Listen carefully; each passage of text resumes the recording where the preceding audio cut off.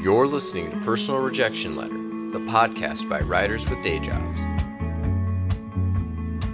Hi, I'm Kelly Daniels. And I'm Dan Lippman. And this is the Personal Rejection Letter podcast. How are you doing, Kelly? I'm doing pretty well. Have some Good. engine trouble in my car. The engine light came on and my cruise control stopped working at the same time. And I'm puzzling over whether they're connected or just general sort of deterioration. Were you cruising when that was happening? No, the engine light came on right after an oil change. So I want to blame the oil change people, but they're going to deny it. Yeah. And then on my way home, I always hit the cruise control at some point.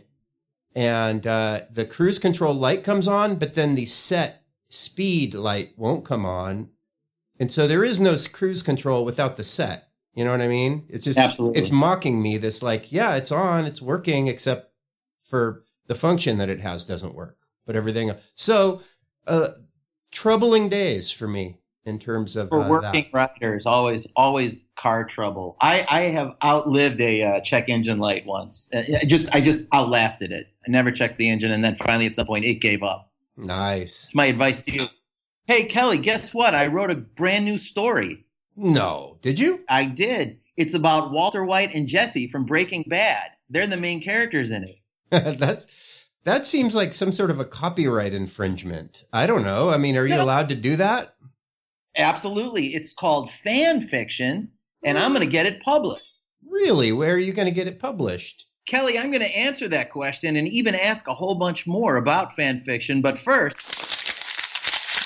what is that strange sound? It seems almost like paper being crumpled. that's the crumbling paper indeed, which means it's time for our revision segment. Ah, yes. Where we go back and fix all the mistakes, not all the mistakes, but some of the mistakes that we've made in previous episodes. And we might What's on your plate? We might be making new mistakes as we correct old mistakes. And then in some future episode, our revision will be the revision of the revision. Things could get pretty trippy on this podcast. You never know when you follow the creative rabbit down the rabbit hole where it's going to lead. The last episode we did, I haven't really found anything that has jumped out at me. So I just kind of came up with something. Well, it doesn't mean there's nothing wrong. It's just, you know how revision is. You could be writing a novel and then months or even years after you start at chapter 1, all of a sudden shows its flaws. It takes a long time. You're talking about my novel, aren't you? No, I'm talking about a novel, one's fan fiction novel. So I thought of an earlier thing. It just kind of started bugging me yesterday, and it was our conversation about self-publishing. And we got into a discussion, and I don't know that it was a disagreement so much, but it was a back and forth about the difficulty or the impossibility of really breaking into some kind of big readership with a self-published book. And I said something about how, well, the big houses pay a bunch of money for regional distribution, regional salespeople to get into Barnes & Noble. I don't know if you remember that. That was my rebuttal, but I thought it was an incomplete rebuttal in that that's like getting books into Barnes & Noble and into independent bookstores is not really the main thing. I remember you said distribution is all online now. And I was trying to say, yeah, but that's not really even the point, because that makes it sound like self-publishing and big house publishing are on equal footing. And it's just whoever has the best book wins. And I was trying to make the point that, no, the odds are so stacked against the self-publishing and the small press publishing.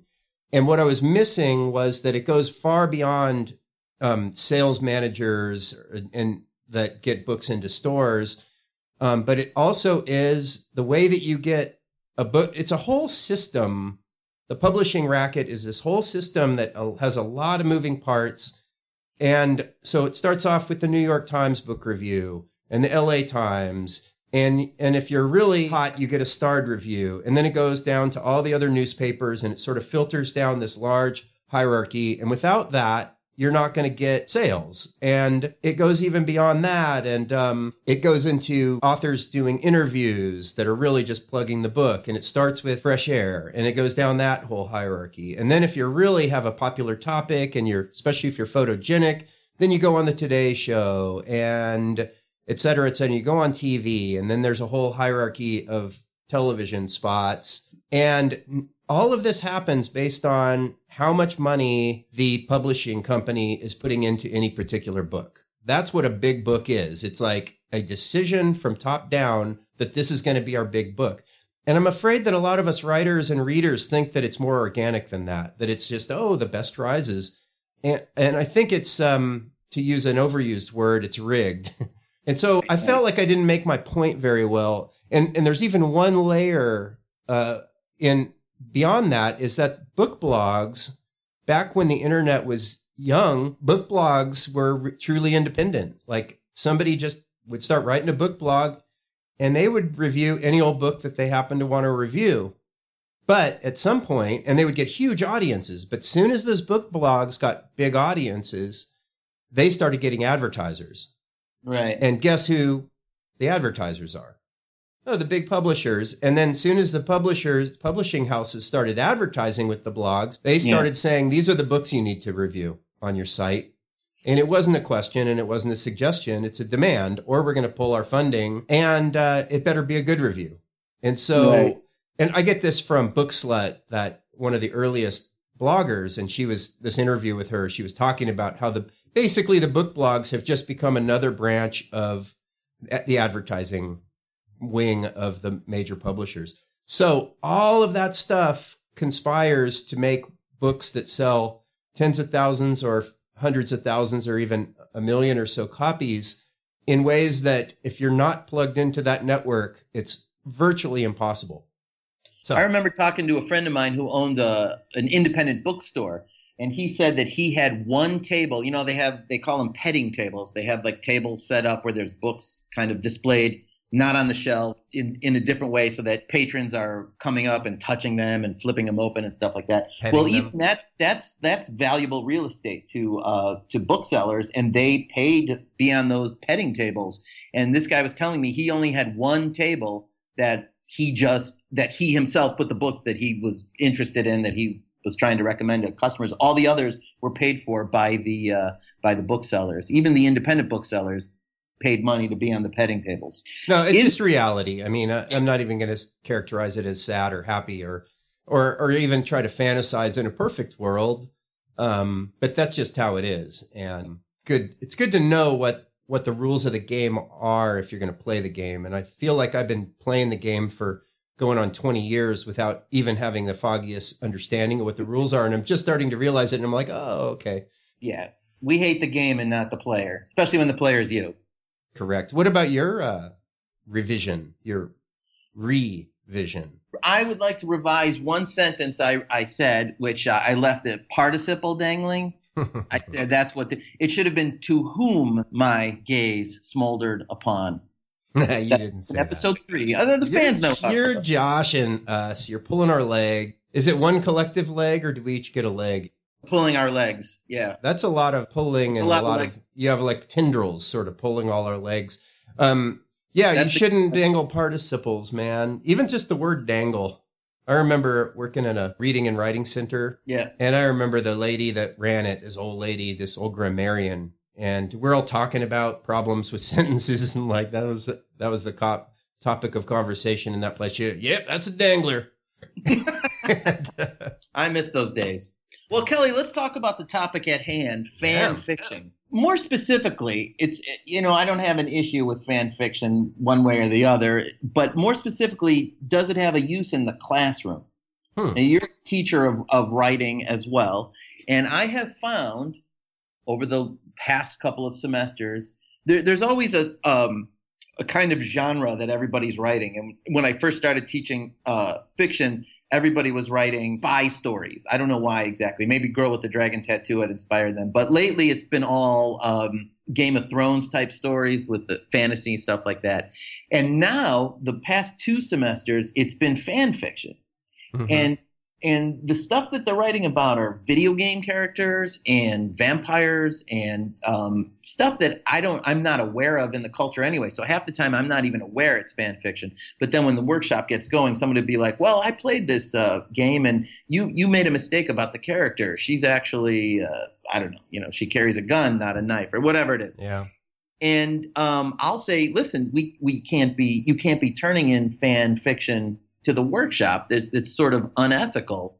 You have to create your own characters, but the students are challenging me on that. Why is that? And, I always fall back on you're shortchanging your own experience. You can start with a borrowed character. And of course, we're all borrowing all the time anyway. But at some point, you have to put your own spin on it. Otherwise, you're short-circuiting your creative process. But they're challenging. They like to write stories about characters that they're already familiar with.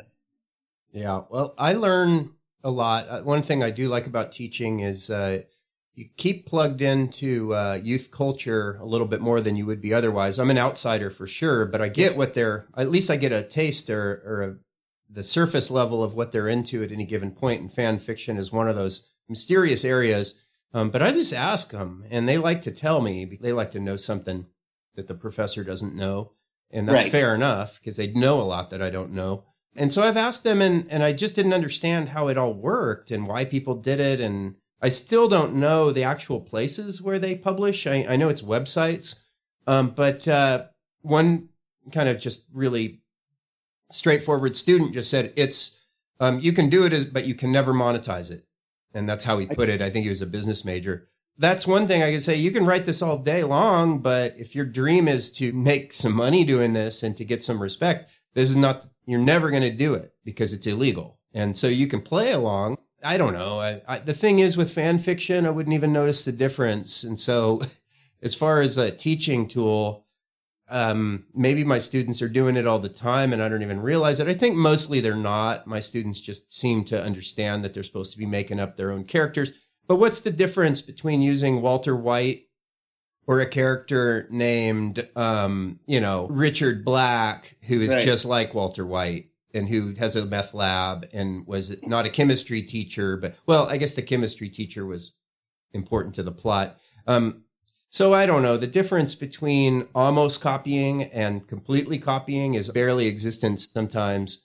And so my bigger question to you, Dan, and just to myself, what about beyond it as a teaching tool? What about as a strategy to become an author? Obviously, the one example that everybody knows about is the woman that wrote 50 Shades of Grey. Eventually, she got rid of the vampire part of it, but kept, and made this kind of softcore porn story that was so successful in spite of being written very poorly from any kind of workshop standard. And that shakes your confidence in the workshop. My confidence level in workshop is already pretty shaky. Well, I think it's good to practice and it's good to get some feedback from other people. And that's what a workshop offers. The fact that the professor is the person who's knows more and has read more seems to be getting less relevant because the kind of quality that we learn doesn't seem to be valued by the culture. And we're in this period of culture where expertise is scoffed at and ignored for the most part. And so the fact that I'm an experienced writer who's studied it and read a lot of stuff and written a lot of stuff matters less than it probably, I think it should, but that's kind of where we are in culture. So, anyway, what was I saying? Yeah. What do you do? Like, is it a good way to try to become a famous writer these days? Or was it a one shot and nobody else is really getting famous?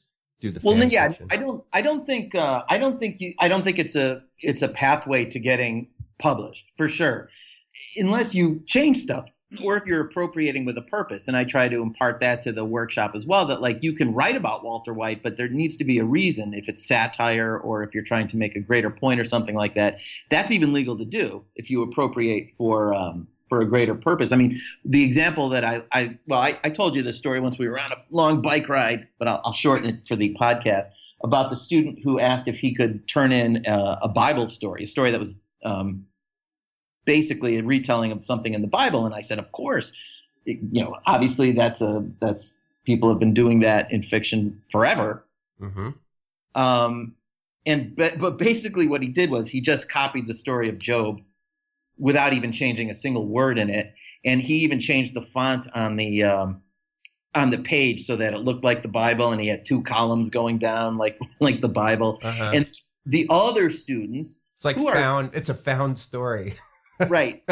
They were outraged. In fact, some of them had Googled it to find exactly which Bible he had copied it from. And I found myself sort of defending it as a kind of an art piece, and that we talked about how Andy Warhol just had his clients send them Polaroids, and he would just forward them onto his silk screener, and he never really saw a lot of the portraits that he made until they were unveiled. And, and he would sign it, and that's an Andy Warhol. I'm sure that's what your student was doing. Really an homage to Warhol. Sounds like it. Well, I found that I was defending it more than he was, but partially because I told him it was okay to do. I didn't really understand what he was doing. Jim Crace wrote a great. Do you know Jim Crace, the writer? Yeah, I love Jim Crace. Me too. And I can't remember the name of the book that's a retelling of Jesus. Called Quarantine. Quarantine. Yeah, that's a great book. It's fantastic. I love how Jesus is the least interesting and least important story or character in the whole story. Right. He's just this like nobody who just kind of wanders into the scene and then becomes mythologized by these other interesting characters. Yeah, it's a terrific look at it, since we're talking about Jim Crace, and we'll go back to the subject. But that's what's so great about this podcast. One of the many things is how free-ranging it is. But you should read, have you read Continent? I think that's his first book, right? It might be. I think that's the one I haven't read. I think I've read everything else he's written, but not Continent. Yeah, it's terrific. It's 7 short, they're short stories, but it's all about a brand new continent. It's all linked and stuff. I tried to bring Jim Crace to Augustana College here. I got a hold of him, and he was visiting. He's a British bloke. Yes. And he was coming to the United States to do some stuff, and he answered my email, and I wanted to get him to confirm, 8 or 9 months ahead of time, because that's how we do it. And he was sort of shocked that he had to make a decision so quickly, and he just said no. No, I love Jim Crace. You read the book about the woman's body decaying throughout. Yeah, Being Dead. Being Dead. That's my favorite title. One of my very favorite titles ever. And the dead characters, there's 2 characters murdered, and spoiler alert, they're murdered on the first page, I think, and it's also called Being Dead. So there's living characters, and then there are the dead bodies. And the dead bodies are more interesting than the living characters. Just the excruciating detail of the decay is totally interesting. Yeah, awesome. Fan fiction. I thought fan fiction was something else a little bit, Dan. I thought that it was you took a world and characters that are written about in novels or novel series like Harry Potter and stuff. But you're saying it's mostly video games and television. Or it's all this, just anything famous, like you get anything that's already out there. I'm telling you that in my workshop, I've had people write stories based on things that happened in video games. So it's the world and the character that already exists in the video game, and then they just wrote a story around it. I don't know how much of it is from the video game, because I didn't even know it was a video game. So hey, do you want to join my new fan fiction club? It's Knausgaard. We're going to write about. Right. Karl Ove Knausgaard and his brother Yngve, and we'll have him do the different adventures, and maybe we can go back in time before his dad died, and maybe it could be an alternate one where his dad doesn't die, he quits drinking. What do you think? I think that's a great idea. I think that is, Knausgaard is writing fan fiction. It's just about himself.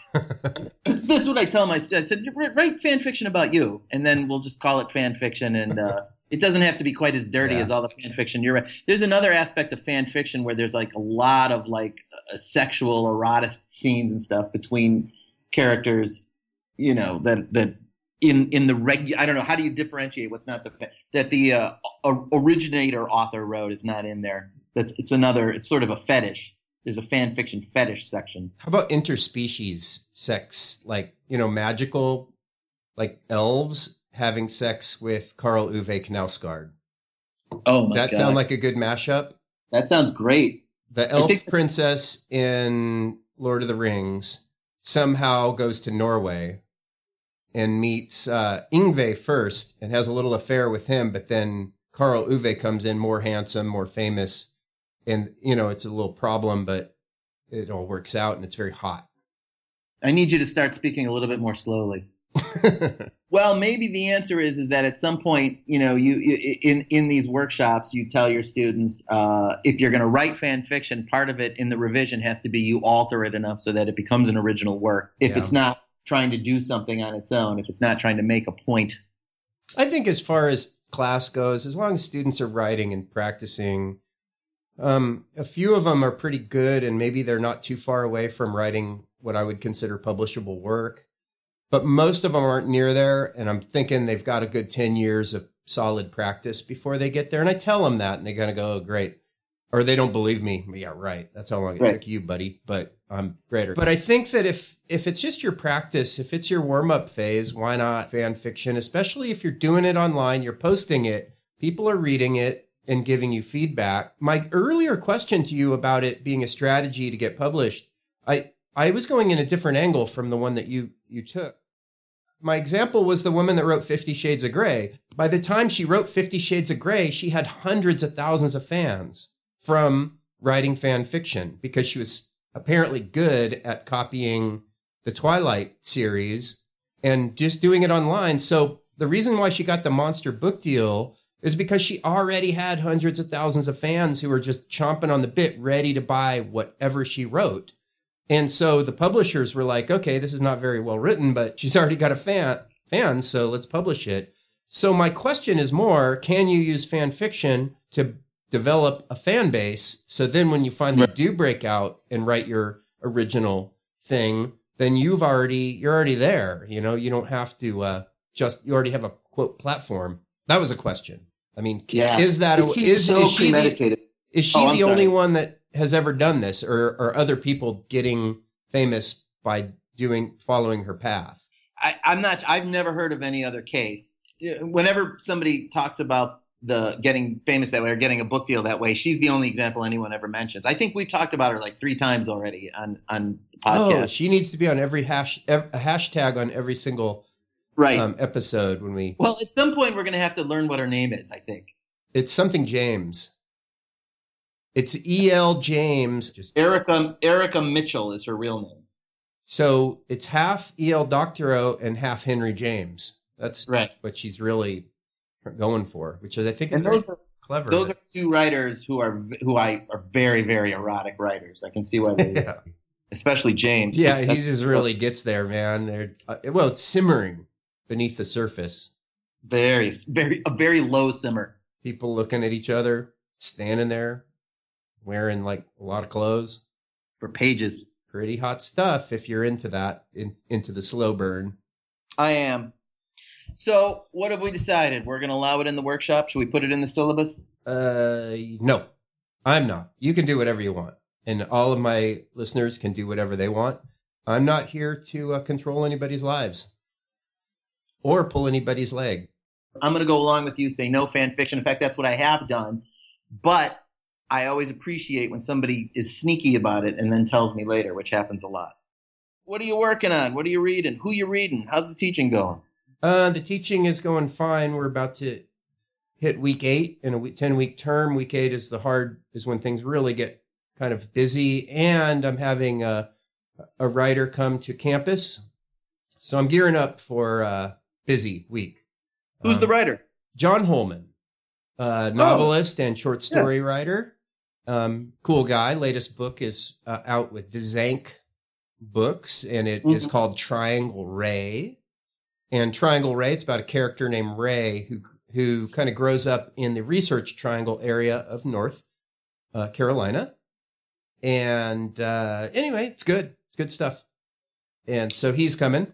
And it's, you know what? My reading and writing is really in a weird, unsteady, unstable place. And that is, I'm having such a hard time focusing on any one thing. And I'm jumping from book to book. I started reading a light thriller, if like a funny thriller. I've never really read anything like that, but it was sort of cheap on Kindle. So I gave it a try. And I'm trying to, I don't know. It's okay. It's pretty good. I'm really just noticing how thriller writers hook. It's no big secret how you hook readers with, like, you know, in this one, it's like the woman that you grow to like wins the lottery. Some horrible white supremacist militant people steal her lottery ticket and beat her up.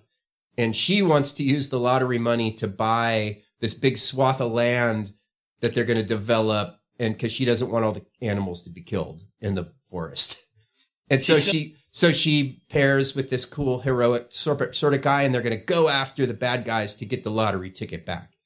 And, you know, it's like, I totally want her to get and you know, she's going to get the lottery ticket back by the end. You just know that is the promise. And So anyway, I'm reading that. Do you want to say what it's called, or yeah, it's called Lucky Me, because you win the lottery and then she gets beat up, and so it's like ironic. And as far as my writing, what I attribute to this kind of difficulty in focusing is the election and the new president that we have. And I just think that everything that came before, everything is painted in a different light now. Things that were important before don't seem important now, and new things are important.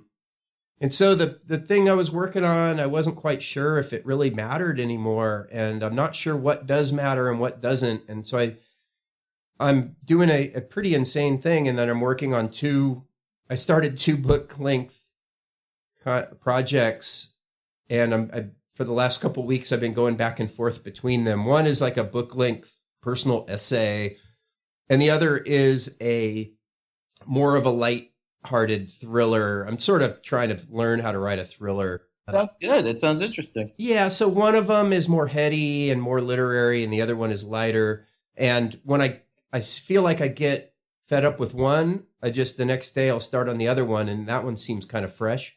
Who knows how long I can go with this, but that's what I'm doing. How about you, Dan?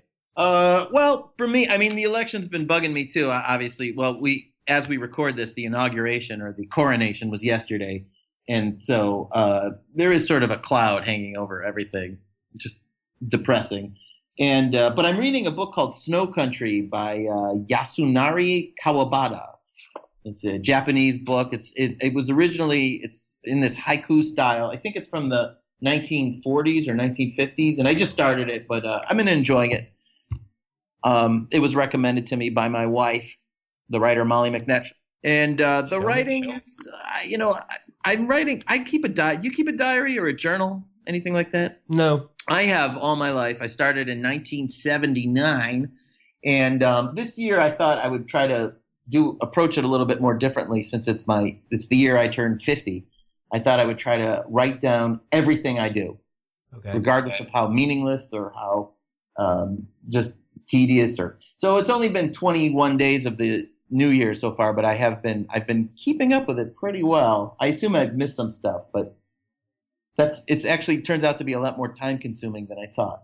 It seems like it would take exactly the amount of time that it takes to live. Like, how do you have time to do anything when you're recording Okay, it's that Borges. Yeah, it's the Borges story. Where the guy makes the map that's 1-to-1 scale to reality. Right. And he's also he goes to the library that's got all the books in it. He finds the book with every page is another book. Anyway, yeah. Yeah. I love Borges. # Borges. There you go. That sounds cool, Dan, that you've been a journaler, and that you're recording everything because this is your age 50. Maybe that will be my age 50 book. You know how those my year of not taking a dump, and then and it becomes a book. That seemed like that was a bit of a trend that kind of rose and sank pretty fast. But maybe you could bring it back up, and maybe everybody will jump on the bandwagon and start writing my age this, and pretty soon every age will be covered, right? And then that will be over. But then you got a good 80 like books No out Impact, of it. The No Impact Man guy. Yeah. Yeah, I don't know who that is, but that was one of those books. He had no impact on the environment for a year. He just except that he wrote a book, and lots of trees were killed to print it. How about just my year of just standing still and slowly thirsting and starving to death? That sounds good. Yeah. The problem is it didn't last a year. It only lasted like a week, but still. Sounds good, man. Did we cover everything? Is that our podcast for the day? Kelly, this was fun. These are always the most fun part of my week. Wow. I wish I could say the same, Dan. No, just kidding. I left you hanging there. You made yourself vulnerable, and I just stepped on you. That's mean. That's what writing is all about. Stepping on the vulnerable? You are the publishing world, and I'm the artist. No, I enjoy this too, Dan. And I look forward to the next one, and maybe we could go for a bike ride. It's a beautiful day today. That would be awesome. All right. Thanks. Everybody out there, enjoy your lives, and we'll catch you next time. Bye. Bye-bye. Special thanks to Augustana College and WOG Radio. This program is produced by Gabe Tucker with funding from the Augustana College English Department and theme music by Subit Landing. You can reach us on Facebook at Personal Rejection Letter. See you next time.